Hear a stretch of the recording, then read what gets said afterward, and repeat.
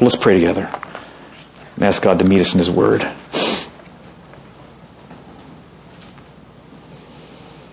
Your Word is like a seed, you taught us, Jesus. And there's different kinds of soil. Lord, we want to be good soil this morning. We want hearts where your seed goes deep and bears fruits and sinks roots down and develops strong plants. And so, Lord, right now, bring your power upon our hearts. Make us good soil. Don't let the evil one distract us. Don't let unbelief block your word from entering in. Give us soft, supple, receptive hearts now, I pray. Help me, Lord, to be having your wisdom and your heart as I teach this passage. Help me to be accurate in accord with your word. So come and do a mighty work now, we pray. In Jesus' name, amen. Let's go ahead and turn to James chapter 4.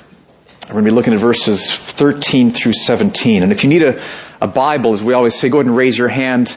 It's really important to us that each of you has a Bible to look on, because the Bible's the important words this morning, much more important than my words. And we want you to get acquainted with the Bible. So go ahead and turn to James 4. In the Bibles we're passing out, it's on page 1013.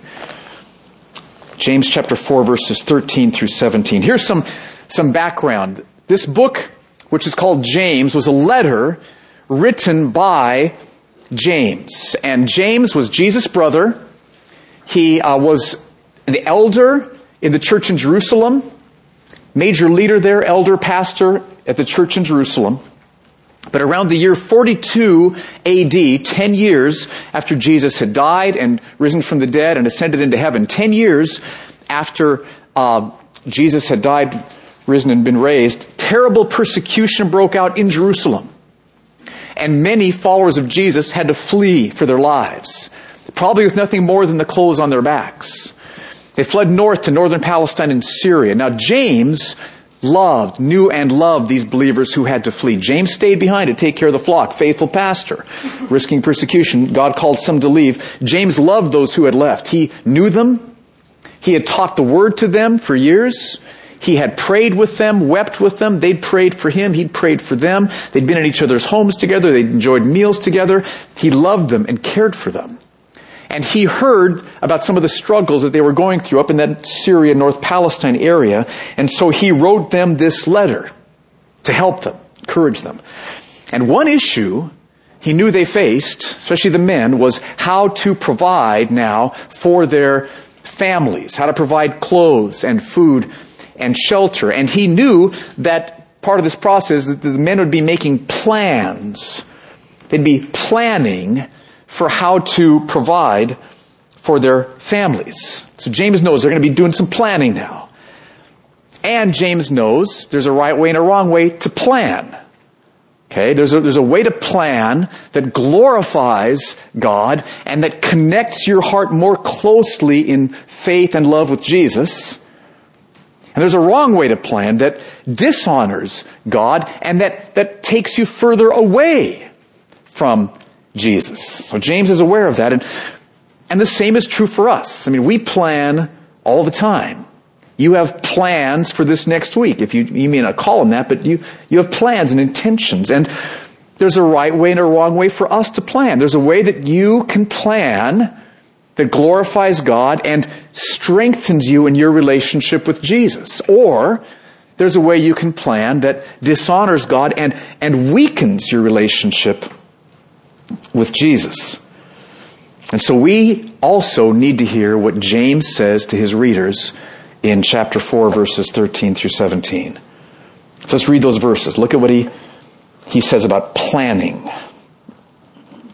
Verse 13, "Come now, you who say, today or tomorrow, we will go into such and such a town and spend a year there and trade and make a profit. Yet you do not know what tomorrow will bring. What is your life? For you are a mist that appears for a little time and then vanishes. Instead, you ought to say, if the Lord wills, we will live and do this or that. As it is, you boast in your arrogance. All such boasting is evil. So, whoever knows the right thing to do, like planning according to verse 15, and fails to do it, for him it is sin. Okay, now what were James' readers doing? Verse 13, read that again. Here's what they were doing. Come now, you who say, today or tomorrow, we'll go into such and such a town, spend a year there, and trade, and make a profit. So they're making plans. The guys are making plans. I got to provide for my family. I'm up here in Syria, North Palestine, making plans. How to provide for them, how to make some money. So that's the topic that James wants to focus on here is their planning, how to plan. Okay, and just get in touch with the fact that we make plans all the time. Okay, you've got plans. Maybe I'm gonna go to Trader Joe's and then hit Costco. That's a plan. Okay, you may not call it a plan, but it's a plan. I'm going to watch the Giants this afternoon and then go to the baptism and take finger food and something to drink, okay? That's a plan, okay? Or I'm going to lead the sales meeting on Tuesday, or I'm going to take my family to Colorado Springs on vacation, or, I'm going to start family devotions for my family, whatever it might be. There's not a brain here in this room that doesn't have any plans in it right now, or if you all do, okay? You've all got plans. So we plan all the time. And James' readers were planning. Guys are thinking we got to go make some money, provide for the family. And when you read verse 13, that just sounds absolutely fine. That sounds fine to us. We're going to go, do some work, make a profit, provide for the family. That sounds fine. But James says it's not fine. The way they're planning is not right. There's a problem with it. What's the problem? He tells us in verse 14. Read 13 and 14 together and look at what the problem is. Come now, you who say, today or tomorrow we'll go into such and such a town, spend a year there and trade and make a profit. Yet you do not know what tomorrow will bring. What is your life? For you are a mist that appears for a little time and then vanishes. Okay, there's two problems with their kind of planning. One is you don't know what's going to happen in your future. That's the first part of verse 14. You do not know what tomorrow will bring. You don't know what will happen in the future. You don't know what will happen this afternoon. You don't know what will happen tomorrow. I just thought of an example. When our kids were like 8 and 10, Ann and Brad were 8 and 10 years old, we spent a day in the Grand Canyon. And then we had plans. We were going to drive from the Grand Canyon down to Sedona to be with Jan's parents for a couple of days. So we had plans. Okay, we're going to spend a day in Grand Canyon and then drive down to Sedona. So halfway down to Sedona, out in the middle of nowhere, all the lights on the dashboard go on. You know one of those? Okay, and then the engine just loses all its power. I forgot to check with Jan, but if I remember right, we coasted off an on-ramp right into a gas station. Okay, where there was this is out in the middle of nowhere, little hotel there. And it took us 3 days to FedEx the part, okay, to that little just out in the middle of nowhere place. So we spent a couple of days there in Munns Park, Arizona. Beautiful place, okay? So the point is, you can make plans, but you don't know what the future holds. That's one problem here. We just don't know. We do not know what's going to happen in the future. Not only that, the second thing we don't know, we don't even know if we're going to be here in the future. Okay, that's the second half of verse 14. What is your life? You are a mist that appears for a little time and then vanishes. Okay, see, right now, you're alive, you feel substantial, you feel invincible, you feel like you're gonna be here forever, but you won't. Okay? Try to think of a time when I was reminded of that. It was 5 years ago. I was sitting at our kitchen table Sunday night, eating dinner with Jan. Brad was gone, Anna was at school, and all of a sudden I started to feel this numbness in the left side of my face. And this tingling up and down my left arm. And I started to feel really bad. So we called Nurse Darla Hatcher, okay? And Darla said, why don't you go to the emergency room? So we went, ran all these tests, and they said I had a little stroke. Stroke? Me? But see, that That's how it works, right? We don't even know if we'll be alive tomorrow, really. I mean, you think you will, because everything's fine now, but our bodies are fragile. Our bodies are temporary. Lives are temporary. I mean, your life here on earth is no more permanent than like a morning fog that burns off by noon. It's that temporary. Illnesses, accidents, right? Anything can happen.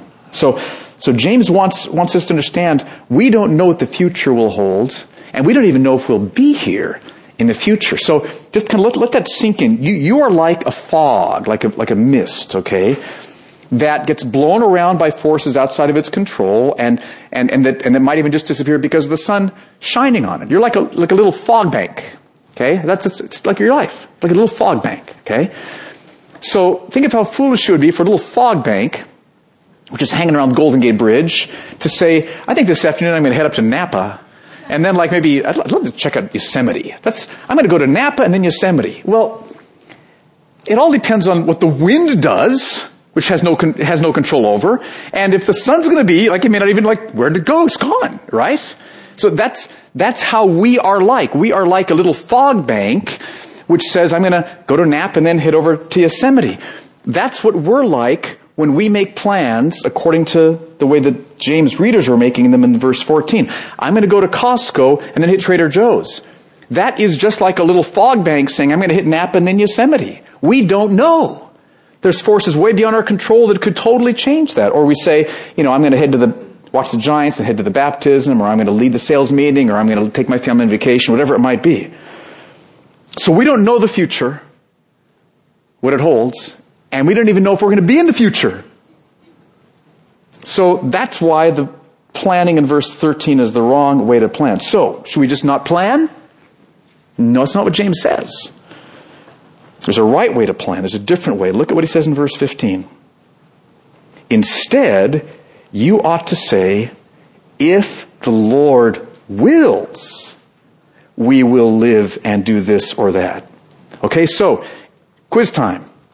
Is James telling us to stop planning? No. Okay, keep planning. Some of you maybe need to plan more. All right? Okay, so you're thinking, oh, lovely, I hate planning. Just flow with it. No, that's not what James is saying. He's saying, change how you plan. If the Lord wills, I will live and do this or that. So what does it mean to say, if the Lord wills? I thought this would be a good time to kind of make a distinction. Two different ways the Bible uses the phrase, the will of God, or the will of the Lord, or the Lord's will. So the chart is up here, and you've got the chart in your notes there. Sometimes the phrase God's will refers to God's moral will, is one of the ways that theologians put it. God's moral will is how God wants us to live. Okay, like God says, thou shalt not murder. So don't murder, don't kidnap. Okay, this is God's moral will, how we ought to live. And God's moral will does not always happen. Okay? Jesus was murdered on the cross, even though God said there shouldn't be murder. Joseph's brothers were kidnapped and sold into slavery, even though God's moral will was don't kidnap. So God's moral will does not always happen. Okay, so that's one way to think of God's will. Sometimes when that phrase is used in the Bible, it refers to God's moral will, and you can tell which is which by the context. The other way it's used is to refer to God's sovereign will. This isn't how God wants us to live. This is the fact that God ordains everything ultimately that happens. God is in sovereign, complete control over everything. God's sovereign will always happens. Everything that happens is under God's sovereign will.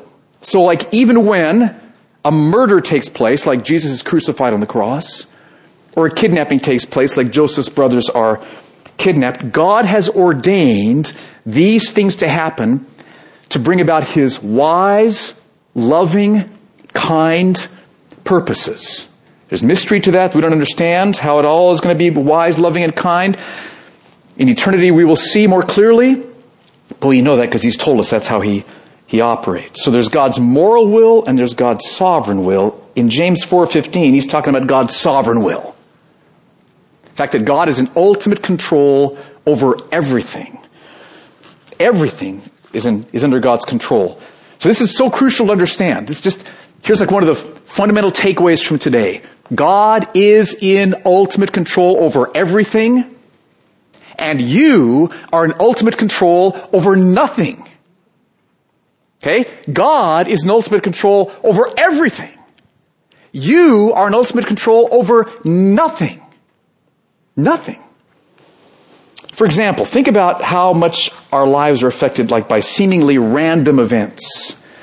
Coincidences, happenstances, whatever. Now, we have no ultimate control over random events, but they can profoundly affect our lives, can't they?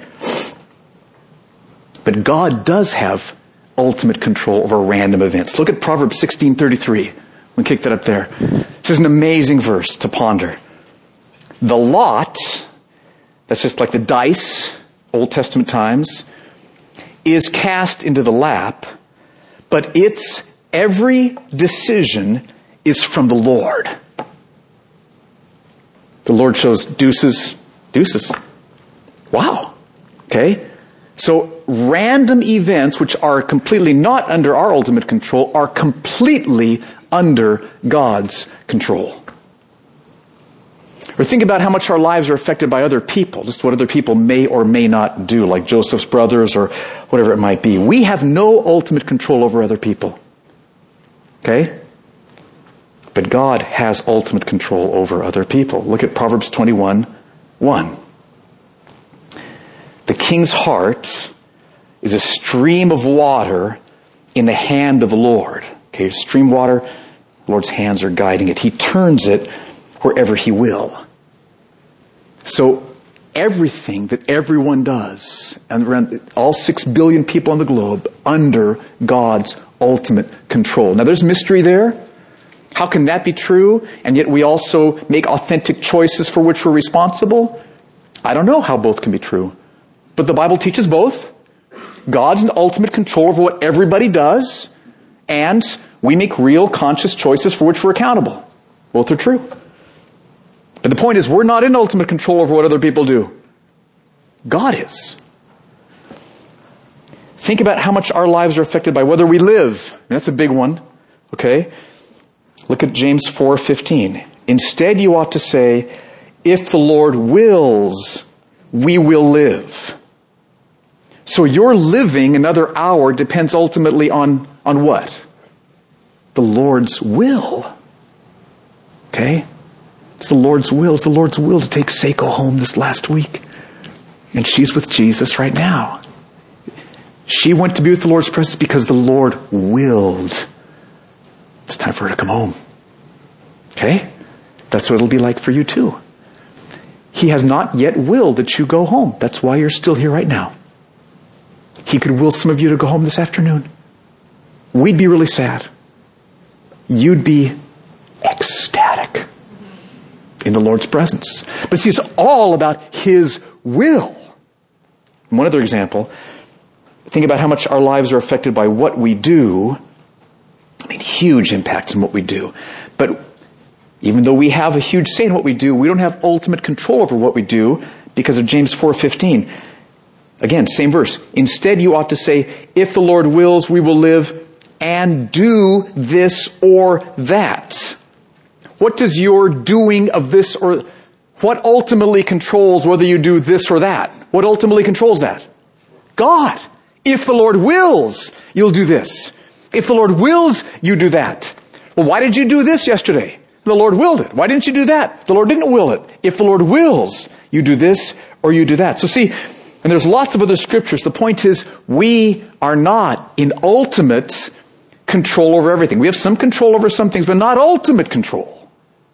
God has ultimate control over everything, which is why you can sleep well at night, which is why you don't need to be afraid of what somebody might do. Just trust the Lord. And if He allows your brothers to sell you into slavery, God made great good through this. So you can trust Him. Doesn't mean nothing bad will ever happen, but you can trust Him. He is behind everything. He's in ultimate control, and you're not. Which is why when we plan, we should say, if the Lord wills, I'll do this or that. Because see, none of our plans will happen unless God wills that they happen. If your plans don't happen, it's because God willed that they not happen. If your plans happen, it's because God willed that they happen. Which is why it makes total sense for us to say, if the Lord wills. I try to think of an example. Let's say there's a surfer who said to you, tomorrow I'm going to surf 40-foot Mavericks. It's going to be awesome. Okay, well, there's a slight problem with that. And that is, that all depends on there being 40-foot, Mavericks is a surf spot right by Half Moon Bay, real big place, crazy place. The problem is that the surfer has no ultimate control over whether there's 40-foot surf at Mavericks or not tomorrow. Okay, he has no control over that. So it's foolish for him to say, I'm going to go surf 40-foot. Does that illustration make any sense? You're all looking like, I don't get it, Fuller. Okay. He has no control over the 40-footness of the size of the swollen Mavericks. And so for him to say, I'm going to go surf 40-foot Mavericks tomorrow, just makes absolutely no sense. But see, I am just as foolish when, with no reference to God in my mind, I say, I'm going to hit Trader Joe's and then Costco. I'm just as foolish as that. If with no reference to God, if I'm thinking, I'm in control, I can decide what I want to do, I can chart this out, this is going to happen, I'm going to hit Trader Joe's, I'm going to hit Costco, I'm just as foolish because any number of things could happen. My car could break down, right? They could, Trader Joe's could burn out overnight, just any number of things could take place. But see, we don't feel like that's very foolish, do we? Do we? You're thinking, Fuller, you're being too hard on yourself. No, I'm not. It's foolishness for, with no thought of God in my mind, to think that I can make plans. I'm going to watch the Giants and then head to the baptism. I mean, again, my car could break down on the way home. My TV could not work. Baptism could be canceled. Any number of things could happen. So it's foolish for us to make plans with no conscious reference to God. Because He is in ultimate control. You are not. But when we make plans without having God in our minds, we are presuming to be in ultimate control. And we do it every day. I do it every day. But I'm working on it now. Not as much as on Monday, because I'm been studying this passage. It's been helpful for me. Now, the point isn't some legalistic requirement, like you've always got to say, if the Lord wills, kind of like a religious incantation before any plan. Okay, what God had said. I mean, saying it could be helpful. The point is, do you feel the truth in your heart? I am not in ultimate control here. God is in ultimate control here. He calls me to make plans in dependence upon Him, and so I will in dependence, humble dependence on the one who is in ultimate control. That's a whole different way to plan. Whole different way to plan. So it's not a legalistic, religious incantation thing, but it's feeling it in your heart. Now, let me show you two scriptures that show you that this is how Paul planned. Okay, Paul's a good example of this. Paul and James, they're connected on this. Look at Acts 18:21. Paul's talking to the believers at Ephesus. Get up on the screen here, so you can just look at it there. But on taking leave of them, he said, I will return to you if God wills. And he set sail from Ephesus. If God wills. So Paul didn't say that as a religious incantation. He said that because Paul lived. He wasn't perfect, but Paul lived with his heart centered on God, knowing I'm not in ultimate control. God is in ultimate control. My desire is to return to you quickly, and I will do that if God wills it. I want to, but we all know it's up to God. That's good for Paul to say, and it's good for the Ephesian believers to hear, because it's truth. Look at 1 Corinthians 4:19. Paul's talking to the believers in Corinth. Look what he says. But I will come to you soon, if the Lord wills. And we'll find out not the talk of these arrogant people, but of their power. Okay, so we should plan. But we need to understand we are not in ultimate control. We are like little fog banks. Okay, which winds can blow you around, sun can take you, can destroy you, can evaporate you. We're like little fog banks. We're called to make plans, but we make plans if the Lord wills. We're in humble dependence and reliance upon the Lord. That's how we should make plans. Okay, let's try a little experiment. Think of something that you're planning on this coming week. Okay, just something you're planning on doing, someplace you're planning on going. Okay, do y'all have something in mind? Something you're planning on this next week. Okay? It might be like just going to work tomorrow. It doesn't have to be any big complicated thing. Okay? Now, do y'all have one? Okay? All right. So now try this. Just say to yourself what that is, and don't say if the Lord wills. Just say like what am I going to do this week? Like, I've got a call with Rick Carbonneau. I'm going to have a coaching call, coaching Rick Carbonneau on how to be a coach Tuesday morning at 10 o'clock. Okay, just say something like that. So don't say if God wills. Just say Tuesday morning, I'm going to have this coaching phone call. Okay, just say it. Right now, just kind of feel what it's like to say that. But now, do it again and add in meaningfully, if the Lord wills, I'm going to have this coaching call with Rick Carbonneau Tuesday morning, 10 o'clock. If the Lord wills. Okay, and I mean it. If the Lord wills. God, you're in ultimate control. I'm not. So if you choose that I do this is my plan, under your will, to have that coaching call. Now, what difference did it make to say that? How did that affect you? What happened? This is a real question, not a rhetorical question. I really want to hear. What happened in your heart? Humbled you. How come? Okay, so you're humbled as a process. Okay, what else? You're more peaceful about it. This is rich. So not getting bent out of shape if it doesn't happen, because if it doesn't happen, it's God, right? Okay, humble, peace, not getting bent out of shape. He may have some ideas, some fine-tunings, some other things to add to the plan that you wouldn't have come up with. So you're not frustrated at changes that might come up. Sovereign over your work. He's more important than your work. Okay, man, that's good. Anything else? Okay, that's a pretty good start. Do you see what a huge difference this is? Now let's say it again, though, and take out the phrase, if the Lord wills, and put that whole thing out of your mind.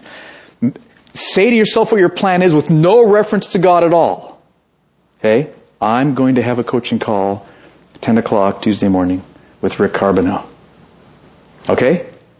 Now, how's that different than saying if the Lord wills? What's in your heart? How's it different? But we can say, as believers, we can make plans without having God in our conscious minds, right? I hope so, because I do that. Right?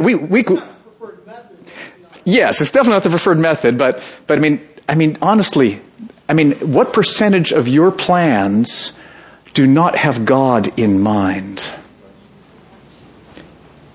It's kind of frightening, isn't it? It's like, really, James? Instead, you ought to say, by the way, oughts are good. Don't ever think that there's no oughts or shoulds. Oughts are good. As long as they're not legalistic. They're to the path of humility and of peace and of not being bent out of shape. Okay, oughts are good as long as they're biblical oughts, not legalistic oughts or shoulds.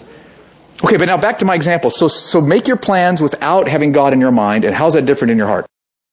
So you have an expectation on yourself that it has to happen. It doesn't happen, you can get bent out of shape, okay?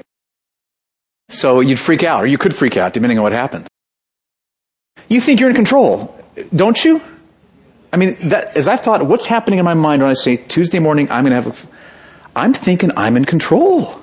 Ultimate control. This little fog bank. It can feel like a task, a burden, something that has to be done. But when God's in the context, it softens that, and it empowers that, and it motivates that, and it strengthens that. Depending on yourself, judging yourself, okay, that's really helpful. Okay, anything else? Going? Okay? All right, now, can you see what a huge difference it makes?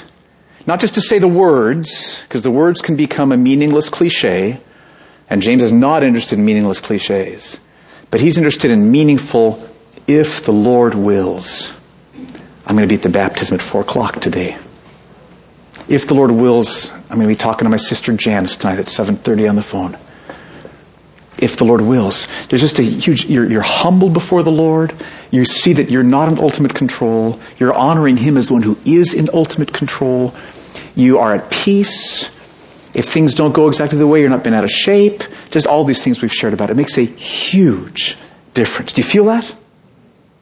Do you feel how foolish it is for little fog banks to think that they're going to move up, head up to Napa and then over to Yosemite?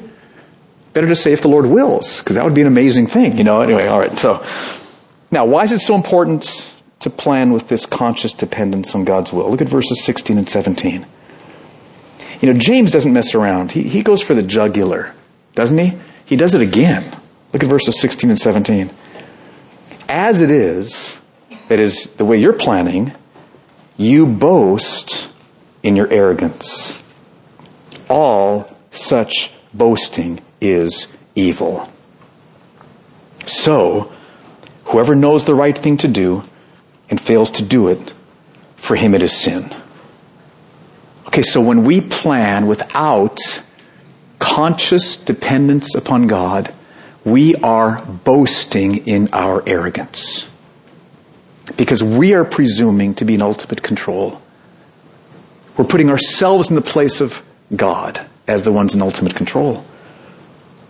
And James says all such boasting is evil. Now, the truth is, like I said this last week, I've done this numerous times. And you've done this numerous times. All of us this last week, we've all boasted in our arrogance in ways that's evil. I mean, little people, created people, thinking that we're in ultimate control. But there's been many times this past week where I have thought I'm in ultimate control. And you've done the same thing. And it's boasting, it's arrogant, and it's evil. So what do? Well, here's the good news. Okay, Jesus died to pay for the evil of your arrogant boasting. And he died to pay for the evil of my arrogant boasting. The evil of your arrogant boasting and my arrogant boasting was put upon Jesus on the cross, and he was punished for the evil of it. If you're trusting Jesus, this is what's happened. So here's the good news, and that is, you can come before the Lord Jesus right now and say, I haven't seen this very clearly before. I'm seeing it now. Thank you for your word. I've been boasting in my arrogance. It's been evil. Forgive me. And Jesus will completely forgive you. You will be washed completely clean from this last week's evil, arrogant boasting. And then you trust him. You say, Jesus, because Jesus not only forgives you, he will cleanse you. He will change you. And so as you set your heart upon the Lord Jesus and trust him, say, help me with this. I've got a habit of planning in ways that don't acknowledge you involved in it. I've got a really big, years and decades of habit here. Help me. Jesus will totally help you. He will change you. If you'll just look to Jesus, say, forgive me, change me, I trust you, you will see yourself this week planning differently. Not perfectly, but growingly in this. And then the next week more, and the next month more. No matter how deep this rut is of planning in a thinking you're ultimately in control way, Jesus will help you grow. He will change you in it. But the first step is to come to him and say, forgive me, wash me. It's not about trying to grit your teeth and change yourself. I'm going to really work hard. I'm going to write this down 50 times. If the Lord wills, if the Lord wills, if the Lord... No, nothing like that. You come to Jesus, you receive forgiveness, you ask him to change you, and then relying on his grace, you resolve, Jesus, I want to be more God-centered, God-dependent in my planning, so help me with this. And he will completely help you with this. You'll see change taking place. Okay, we got time for maybe 2 or 3 questions. Yeah. The devil made me do it. Whatever. So victim, complacency, that'd be a really helpful thing to stir in the mixers. There's other scriptures that would maybe help you. And we're all in different places. Some of us are probably too complacent. Okay? And you just need to get a sense of where you are. Others of us are not peaceful enough. We're, type A, type B, whatever you want to call it. Okay? So you just need to get a sense of where you are and what you need to take away from this morning. And Jesus will give you wisdom with that. But you could easily take this as a cop-out, right? And get no planning, no intentionality, just whatever is, it's all God. And that would not be accurate to respond that way. Yeah, and the moral will of God calls us to work, right? We're called to work, Right? If it doesn't work, they shouldn't eat. Okay? So the moral will of God calls us to do that. And so that's why we move ahead with that and we say, Lord, if you will, I'll be able to drive to work tomorrow, not to traffic, whatever it might be. So, but we're still planning on going out of the moral will of God. And so I would just encourage you, just kind of get a sense of where your personality tends to go. We all tend to either take on too much responsibility or too little, one way or the other. You know where you are and kind of figure that out. Huge question. And Genesis 50:20, where Joseph explains what happened. He says to his brothers, Joseph is saying, you meant this for evil, but God meant it for good. It's an amazing statement. God didn't step in after the fact. God purposed that his brothers would sell him into slavery. God ordained that happened. So there's lots of questions that stirs up, but this is what I think. Okay, you asked me what I thought. That's what I think. And then the cross, the crucifixion, God wasn't surprised that it happened. And you weren't saying God was. God ordained that it happened. God ordained that the nails be driven into Jesus' hands. God ordained that he be scourged. God ordained that these men do wicked things. And yet his ordaining did not mean that they were blameless when they are culpable for it. How can both of those be true? I don't know. Okay, so that's my answer to how God's sovereign will. That's why I said God's sovereign will always happens. I think it really does. But again, that's like the $1 million question you can all think about. Don't ask any more questions about that. Okay? I wouldn't want to say it doesn't apply to trials and tribulations, but I don't see anything about trials and tribulations. Am I missing something? Is there anything about trials and tribulations in the text that you can see? Yeah, we just follow God's moral will, right? Our job is not to discern God's sovereign will. Our job is to follow God's moral will. Maybe that's part of answering that previous question, possibly.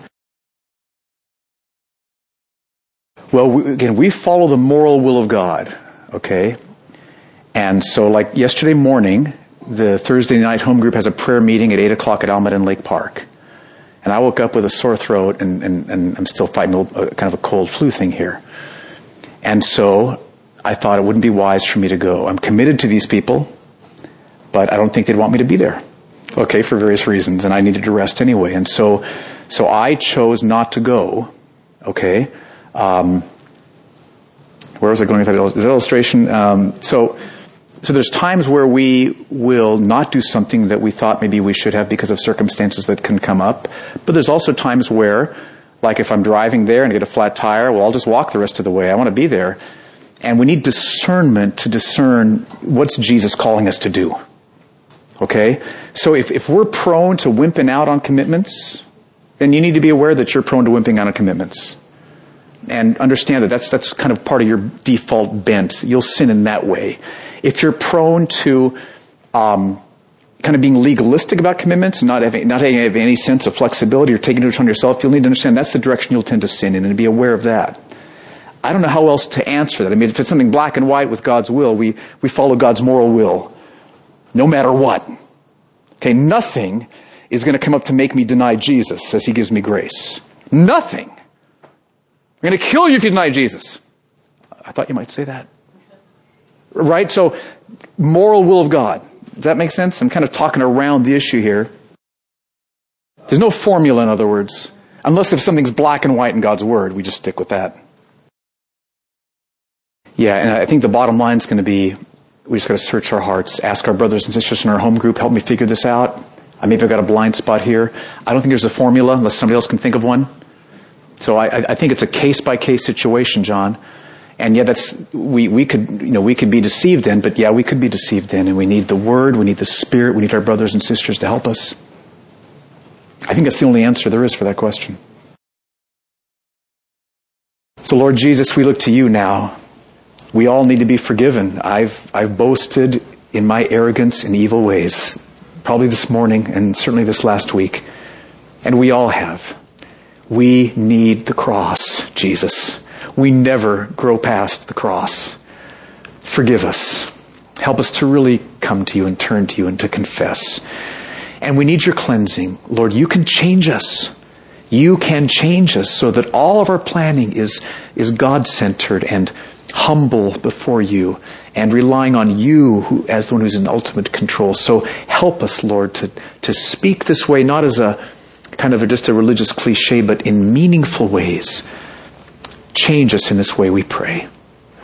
And we ask this in Jesus' name. Amen. Amen.